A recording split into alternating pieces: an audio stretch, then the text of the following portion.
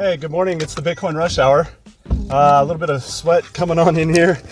This is being recorded live on my Facebook feed for my friends and family and launching public on the Anchor FM app that also feeds to the iTunes channel. So more class coming up here pretty quick, but you can look for my podcast channel on iTunes. Some older episodes. I got to feed these new ones in there. The iTunes will be under J. Carl. If you just look up J. Carl, hit enter, you'll see my podcasts in there. Hopefully you'll like the content and hopefully you'll subscribe to the station. Today we are at 8,500, bouncing there about. Yesterday I set up some limits and bought some more at 7,800, 7,900 before we recovered. It looked like the Asian markets, after Australia woke up, it took a little profits. The Asian markets took us through the night as far as I can tell. If you're looking kind of strictly at time zones and spikes and knowing what time things come in. Also, the East Coast appears to be coming through and buying up some more. We got a few things to cover today. I put on my tag.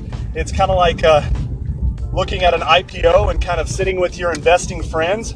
IPOs, which most of us, initial public offerings, most of us will be marketed out of because we don't have the connections that I know of. Like, not too many people have the connections with brand new companies unless they're inventing their own or coming up with their own.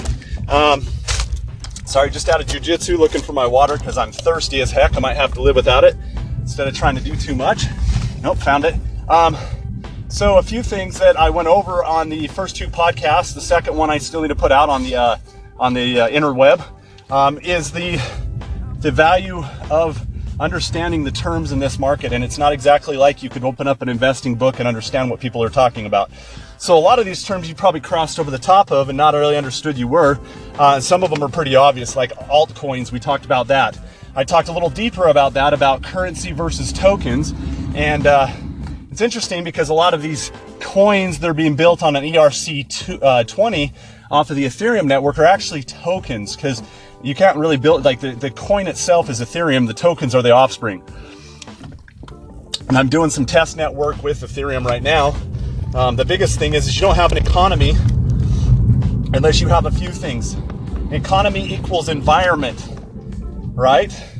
Currency, and agreed upon like value, whether that's in goods or if that's in currency of or utility. So economy, it's kind of an easy way of looking at it. The first two are pretty obvious.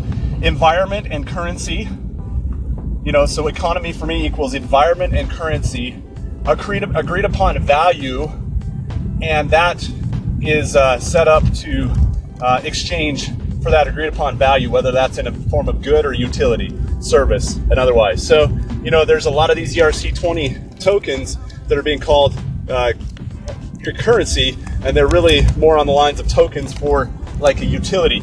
And what it really is on the makers to do is to recreate an economy. Now, a lot of the economy that comes out right now is an economy of fear over missing out, or fear of missing out, FOMO. So if somebody comes in and hypes up their coin to have all these utility and purposes, and they say it's a coin and it's really a token, and you don't know really what you're getting, you can kind of get burnt. And so, you know, there's the founder, Vitalik, has actually asked people to say, send me your money, or send me your 0.02 Ethereum and I'll do nothing because I'm lazy. And that kind of is what he's telling people to do, because it's kind of making a joke because people are building on his Ethereum network, hyping things up. And he's saying, look, you guys got to put some value out there. You can't just put promises out there. And, you know, if I ever work on a project, that's one of the first things. It's one thing to say something has a utility. It's another thing to deliver that very utility to create, again, that value in exchange for the currency in an environment. So I hope that kind of makes sense. I know it might be a little elementary for some of you guys that are econ students or,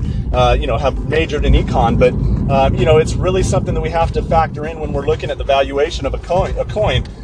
So there's going to be more on that.